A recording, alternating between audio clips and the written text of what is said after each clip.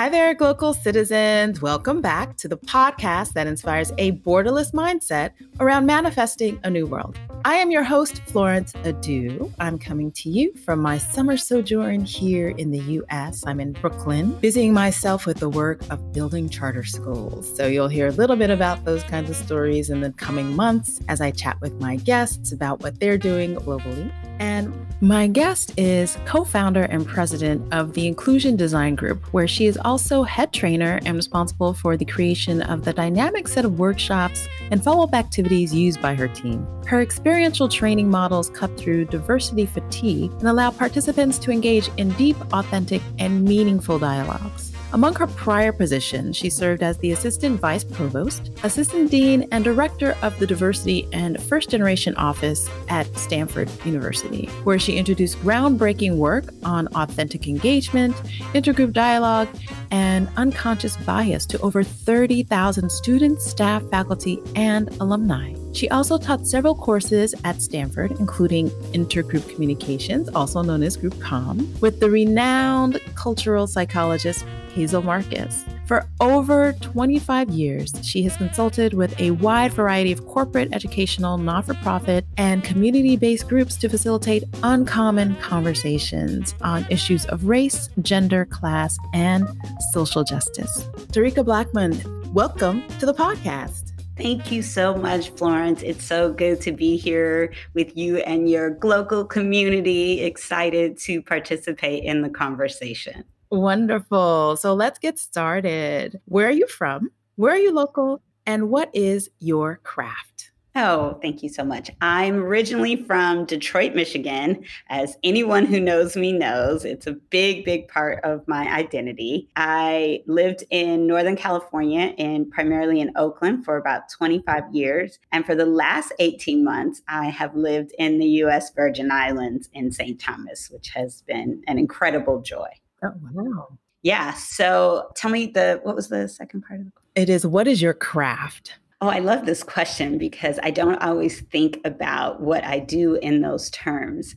And so lately I've been thinking about it a lot because my worlds are converging from all the different things that I do. And so I definitely feel like it is my ability to inspire, facilitate, and build communities, movements through the way that I speak, the way that I'm able to translate big ideas or problems into a language and sort of bridge building that people from different backgrounds, different communities, people who want to build something together, including and especially bridges across their differences. I really think that that's the work I do. And it's been important because I spent 19 years, almost 20 really, working in youth development. And then I all along have been very involved in social justice. Social justice actually led me to ministerial school. And so I still preach pretty regularly. And youth development led me into diversity and inclusion education, which is my primary profession at the moment. And so everything kind of converges in this moment. And I'm doing more speaking that's open to the public, that has a spiritual activism specialty around this diversity, inclusion, belonging, and equity work. So that was a big answer, but it's really all about, sort of how I got to understanding what my particular gift is to the world. Right. So I'm curious about, like you said, it's a big answer. So I'm curious about how you mentioned that it was your youth development that led you into the ministerial study and work. So tell us more about that. Like, what about it? Like, how did that come about? Yeah, so I worked in youth development since I was in high school. And over time, I did arts and community development. I did work that was specific to girls. And then I got into working with Black youth specifically in Oakland.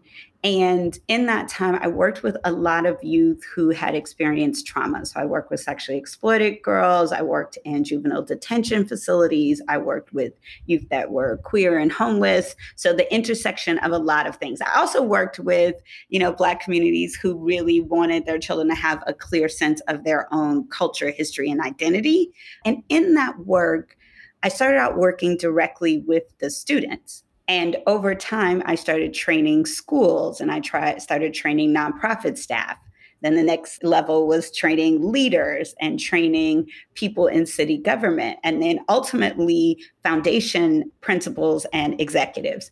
And what I found is the higher I got up the ladder, the more I had to explain just basic identity principles around what it is to be low income, what it is to be queer, what it is to be Black.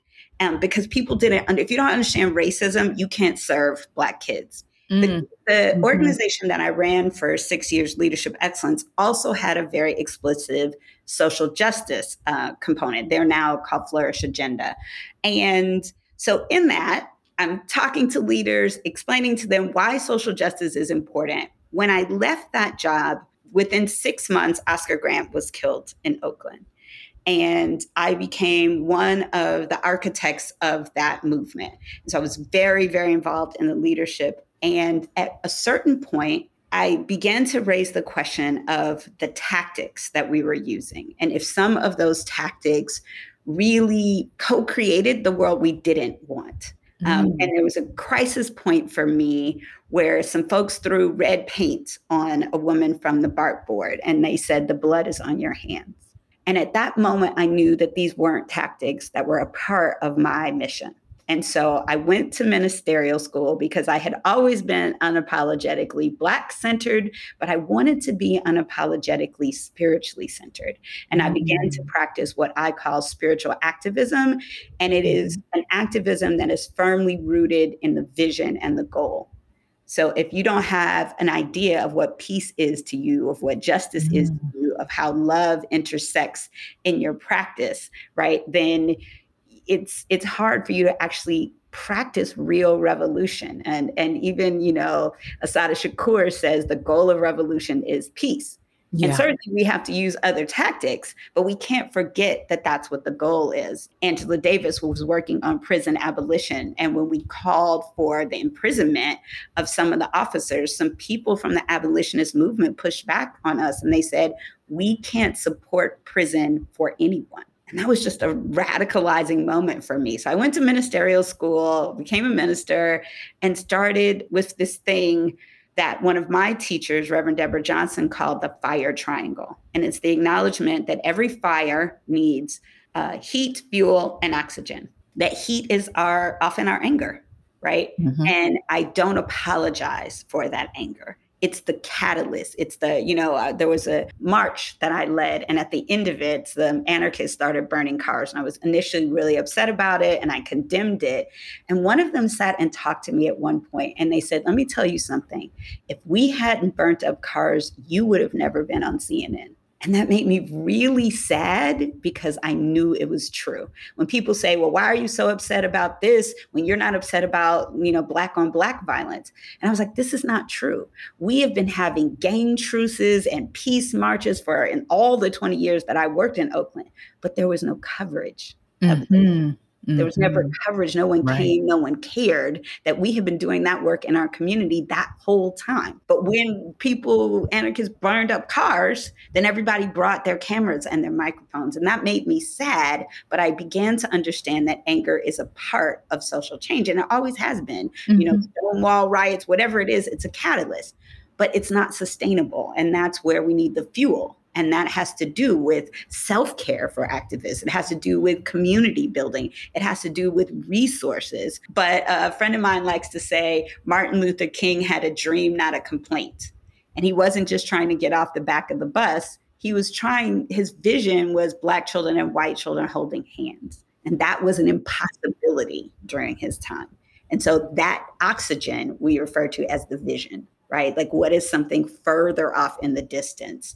And so that is a very long answer to how I started at youth development and got into spiritual activism. That's so interesting. Just the experiences that you've gathered and gained to be able to articulate in such precise ways that have been impactful.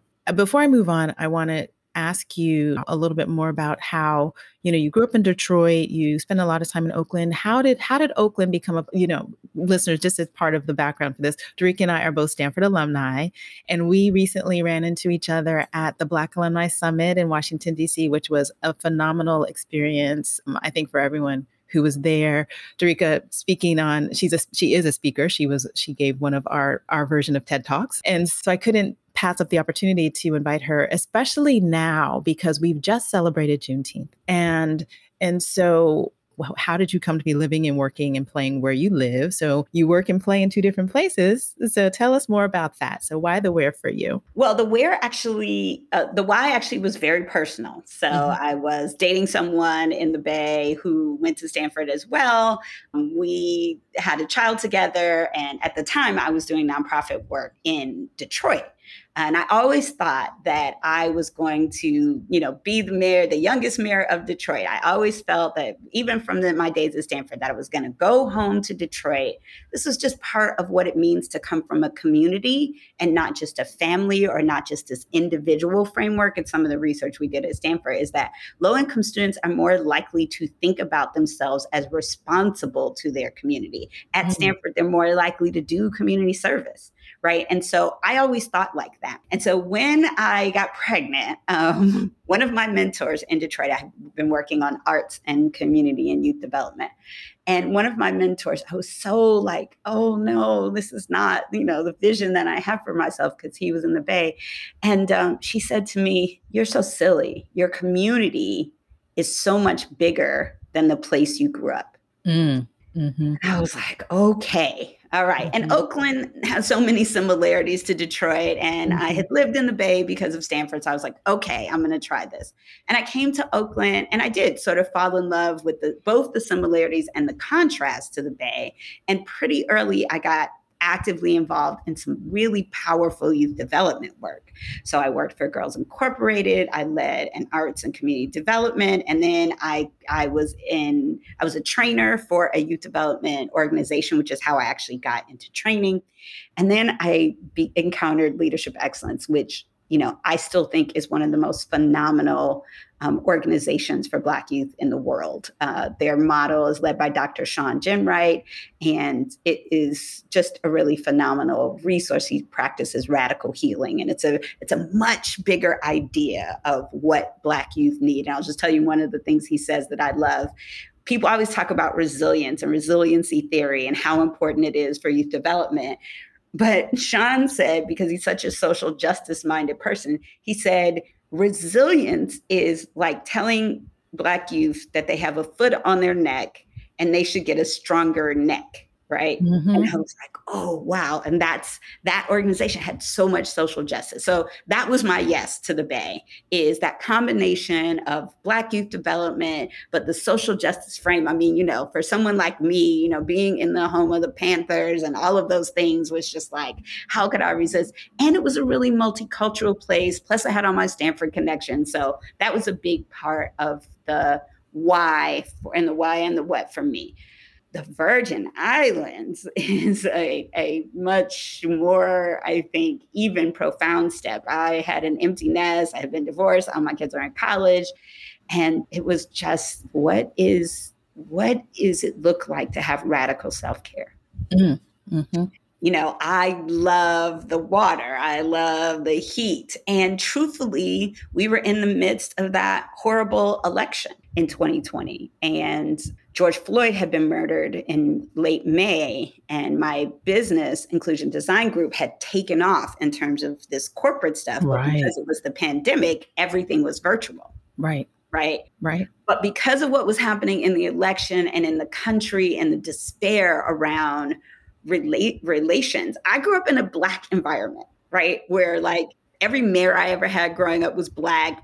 Poor people, middle class, very rich people were Black. I had a Black dentist. It was just, I just grew up with Black people. You might get harassed, but it was never going to be because you were Black. And so I just couldn't take it anymore. And so I decided that I wanted to live in the Blackest place that didn't have snow, but I had to choose the US because people were getting locked out of the country during the pandemic. Right. right? Right, And I was right, like, right. you Yeah. didn't have to have a passport to get to the Virgin Islands. So this is my pronouncement. This is the blackest place in the US that doesn't have snow. And Right. so that was actually how I came here.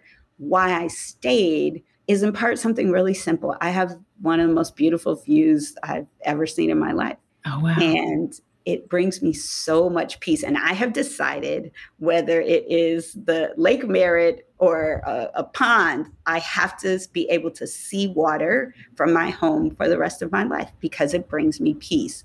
And that's Nice. radical self-care for me. Nice, nice. I love it. That is, I mean, I love how you thought about it. And it's true. Like, so a lot of the conversations that I have with my guests have to do with how do you land somewhere else? You know, is it visas? Is it path, residency requirements and all those things? So it's really interesting to hear the easiest. It's very easy. People don't often think that it's easy to be in the Virgin Islands and be in the US. So tell us a little bit more about how you actually landed, in terms of identifying a place where you wanted to be, like, especially in the pandemic. So traveling there, finding a place, getting your landing there. Yeah, that was really interesting because what happened is I quit my job at Stanford January 9th, 2020, with the Okay. intention of taking a year to travel. I was going to go to Ghana. I was going to Mhm. go to Bali. I had, like, my business partner lives in Spain. I had it all mapped out of the things Mhm. uh, and obviously 2020 wasn't the best year to travel the world. And so I Right. had sold everything. I had been living in Palo Alto. I sold everything and I was moving. And I hadn't, I was just going to be a nomad. I was like, I'm going to be a guest room surfer. So that's why I told all my Stanford friends, just prepare your guest room. And then I moved back to the Bay because I didn't want to be away from my family, my doctor, everything that I knew during the pandemic. But it Mhm. was just, I had so much restlessness. It was just Mm. not the right. And then the Bay exploded after George Floyd was murdered. And Mhm. so it was just, I felt like I didn't know which way to turn. And once I was able to work virtually, then it was like, okay, where do I want to be? And I had gone on a Blue Note jazz cruise in January when I was traveling that Mhm. stopped in the Virgin Islands. And I met a woman from the Bay who had an Airbnb here.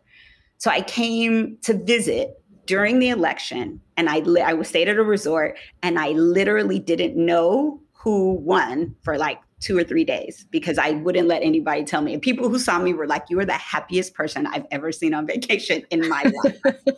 Ocean, hands up, Nestea plunge, Calgon take me away. And that was just, then I came back with my daughter for New Year's Eve. And I was like, you need to come with me, blah, blah, blah. And we were here for 2 weeks. She went back and I never went back. And Oh. how I found my actual place is a woman who worked at the pool bar. When I said, I think I want to stay, do you know any place? She drove me up to this. She said, I have some friends who had a place, somebody moving out. I don't know what the condition is. She drove me up the mountain to where I live. I live at the top of a hill, big hill, I'll say.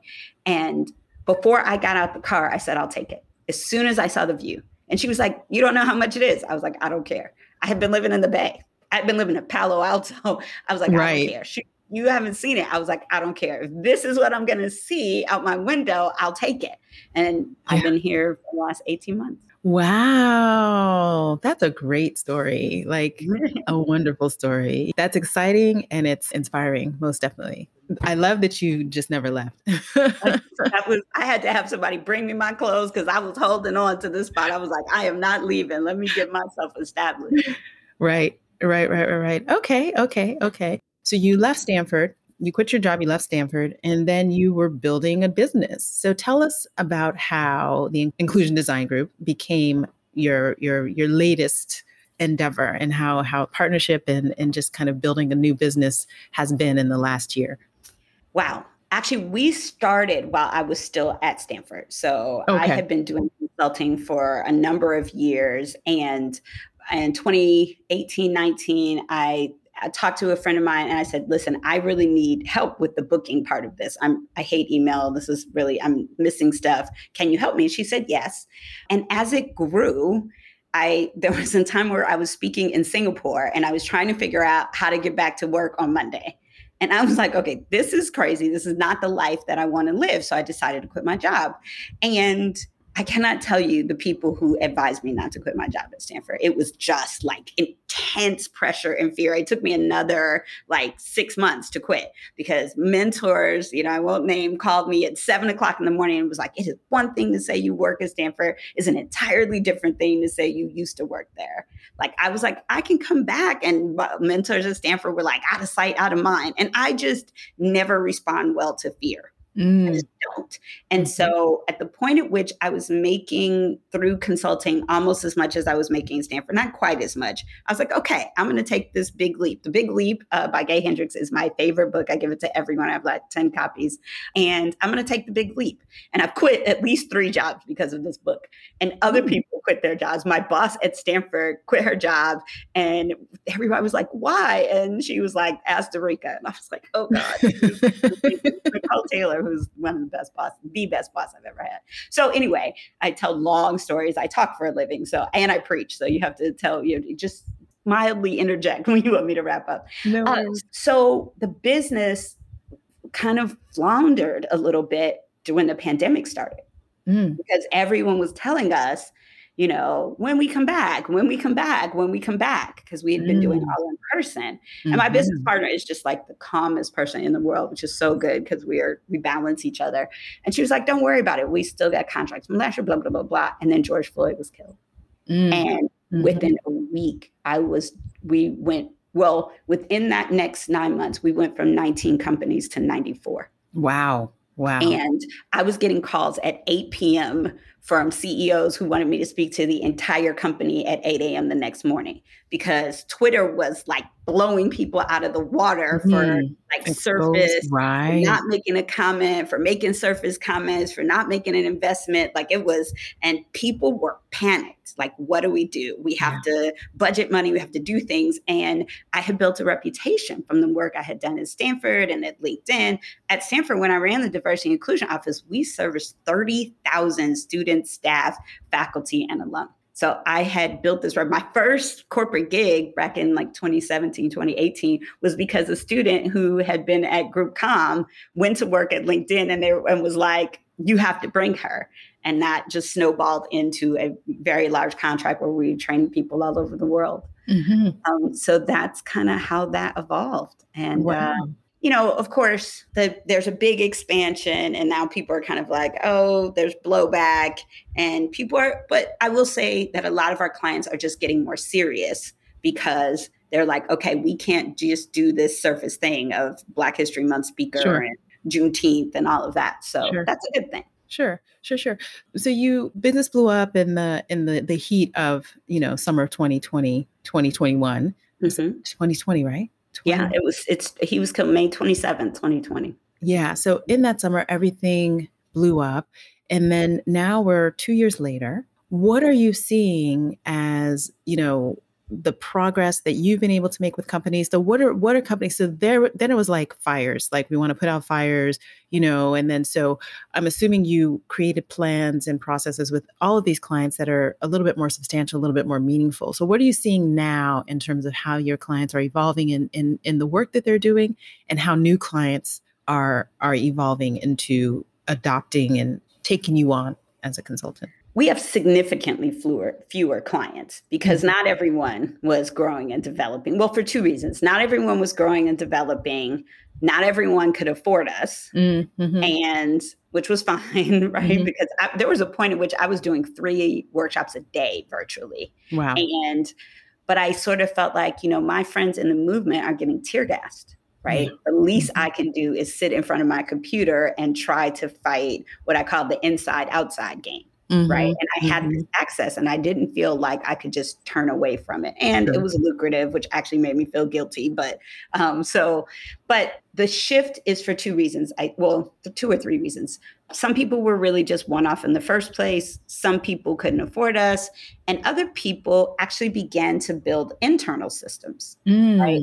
They hired DEI leads. They expanded their staff who did learning and development internally anyway to have people who could specifically do DEI and DIBE work and all of those things. And JEDI, like there's all these acronyms. So give us a tutorial. There's D&I was the first thing, diversity and Okay. inclusion. Then it was DEI, which is diversity, equity, and inclusion. Okay. We used a lot DIBE, which is diversity, inclusion, belonging, and equity. And there's a little dance metaphor that we use for that. I can share it if we have time. And then JEDI was coined by social justice folks, and it was justice, equity, diversity, and inclusion. And so we try not to get too caught up in the words. We get really caught up in the work. But we have a cute little DIBE metaphor to help people understand what we mean by the words we use, which is way more important. I tell people you can Google a bunch of definitions if you want, but I'm not interested in definitions. I'm interested in conversations. Because if we don't talk about what we mean when we say these words, they're meaningless. Right. So it's the work that we're interested in, whatever you call it.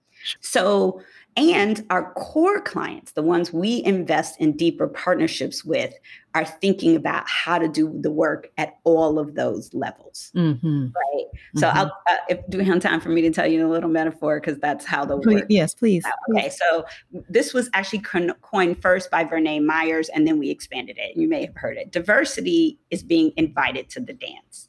Inclusion is being asked to dance. Belonging is being able to dance how you want. And equity is having a turn picking the DJ, right? And what we mean by that is, this recruiting and hiring is cool. But if you get people in the door and you don't have inclusion practices, you won't keep them. And we see that in a lot of companies. They're able to recruit and then people they can't retain. Yeah. Right. And belonging is about assimilation. Whether I have to act like my boss or senior leaders in order to advance. Can I dance my own dance? Can I wear, my natural hair? Can I speak my native language, right? In an office where they have English and they have, Mandarin, do I have to speak English, right? And so those are big things that come up. And then equity, what we like to say is just because people feel good doesn't mean they get paid the same. Right? So we also have to look at systems, right? Can I write my pronouns on a form? Are there bathrooms for me? Can I breastfeed, right? Like, are there things that are in place in the system that actually are built in, pay, equity, looking at, systems for promotions, who gets mentors and sponsors, all of those things that translate to the bigger picture. And also what you do externally. Right. Are you involved, or who are your suppliers? Do you look at diversity in terms of who are suppliers for your company? There's a lot on the equity and increasingly on the corporate social responsibility side. So. Right. So I'm curious then, how do you measure impact? Oh, this is such a big question in the field. Another Stanford alum, Lily Zhang, who has always been just a intellectual peer, but also critic of my work and other work in the field. Lily wrote, so we talk about, we'll get into mindset in a little bit, but we have a model, and part of it, when I was at Stanford especially, was talking about creating spaces that are safe and brave. And Lily wrote an article in the Stanford Daily that was called "Why Your Brave Space Sucks." And Lily is a trans Asian woman. I think they're using they, them pronouns these days.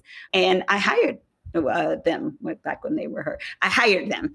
And because I was like, I want to have the intellectual discourse, right? I run a diversity and inclusion office. I want to have trans folks here. I want to have people who are critical of the model. And that's just always been me. Like, I believe in intellectual discourse. And I think it's what's wrong is that we no longer actually want to listen to people who have different beliefs than us. We think, what is it? We treat people like they're traitors if they switch their positions, if they're flip-flopping. And it's like, no, this is actual what communication and conversation should look like. Lily and so many other people now are focused on evaluation in the field. Lily went on to graduate. I hired them as a professional, but now they're huge, following rights for Harvard Business Review, all of the things. And they have a book coming out in the fall that is going to be an excoriation of the field. And their philosophy is really about evaluation. You have to be able to document and demonstrate very specifically how your interventions work. And I hear that and I believe in that. But I've always been a little bit skeptical of evaluation because I worked in youth development. And what that often looked like is people external to our Yes. community coming in and saying that what we did have no value because they couldn't measure it. Right. Right. And we were operating from a place of love in our children. And I started doing youth development with arts. And I remember back in the early 90s or mid 90s, there was this article that the National Endowment for the Arts put out called Measuring Joy. It was just about the recognition that there are things you do for people that matter that can't always be measured. I think DEI work should be measured, but I don't think that's the only thing that's happening. And what, I discussed with Lily is there are ideas like intersectionality, like critical race theory, and you can't prove, right, that these ideas have impact, but we know they do. Yeah. Right. And I and my company are very focused on both ideas and then helping people translate how to put those ideas in action. We do a survey for everything that we do, and we get great results. People say they're going to use the work. What we haven't done is longitudinal studies to say, 5 years from now, has this made a difference? But I think there's this theory that has been out for a long time that training doesn't work, not just diversity training, HR, any kind of training, right, doesn't work, management training. And there's been research to show that it doesn't. But even when Lily and I first started, what we acknowledged at that time is it's not that diversity training doesn't work, it's that bad diversity training doesn't work. And I pride ourselves on having a model that's based in research that makes a difference to the people that we serve. But sometimes I think that difference is in ideas, and it may be less tangible than the researchers and statisticians want. But when our clients talk back to us, they talk about the radical impact it had on CEOs to frontline workers. And I also know that after George Floyd, there was, $100 billion pledged for investment in Black communities, 100 billion. And, not all of it has been realized. A lot of it was over 10 years, but there are things like having Juneteenth off, which is certainly questionable in terms of its effectiveness. But there's also $100 million invested in Black banks. There's also media creation for Black folks. There's tons of things that have happened because of activism. Right. And it's not always, measurement is not sufficient. It's necessary, but insufficient. I tend to agree with that being in education in Africa, because every funder wants to know, how do you measure impact? How do you this, that, the other? And it's there are certain, particularly for children, there are certain quality of life things that are very hard to, to measure in numbers and all of those things. So I hear you on that. And I think it's something that we'll see. I mean, the longitudinal is in some respects social media. It is the new reporters that people are on themselves. We'll see what the impact is from there. Yeah. How do you measure a child feeling loved? Right. Exactly. Right? And you don't know until you see an adult who is a empathetic person, right? So we can't really know until we see for years from now that this has actually been something that has changed who this person may have been, despite what may have been going on in their environments. And all the other measures fail. The standardized test, I used to say, one of the organizations I work for used to talk about youth development as the big lie, because you're asking us in an hour and a half after school to accomplish what the school isn't accomplishing in 8 hours a day. We got to reduce truancy, increase grades, change attitudes. School has 8 hours. We got an hour and a half. And this is the big lie you had to tell the funders, is that I'm going to solve all these problems in an after school program. Right. And I just don't do the big lie because I know it's a lie, but it doesn't mean the work doesn't matter. Yeah. Right. I had kids come to me who couldn't read. I didn't teach them to read, but I have a student in particular who disappeared and had been involved in gangs before we met him. This story always makes me cry. And I was terrified. I was looking for him. Did he go back to the street? Blah, blah, blah. He showed up in my office with a cap and gown picture of him having gotten his GED, because I told him, look, it's great that you in community and we love you, but you can't sleep on my floor. you can't sleep in this office. You're going to have to get your life together. And I didn't prep him for the GED, but you ask him what difference we made in his life. And it was believing in him and having the idea for him that you can do more. Right? How do you measure that? You can't. Right. So I know what that does. Yeah. That's awesome. That's going to do it for part 1 of my conversation with Darika Blackmon. Thanks for joining us. And as always, you can catch us each and every Tuesday with new episodes at globalcitizenspod.com or wherever you get your podcasts. Do us a favor, share, subscribe, tell a friend, leave a review. It helps people find great content on every platform. Be sure to join us next week for part 2 of my conversation with Darika, where she talked a little bit more about her work in the US and abroad, as well as the Darika that's not in the workspace. Thanks again, and until next time, bye for now.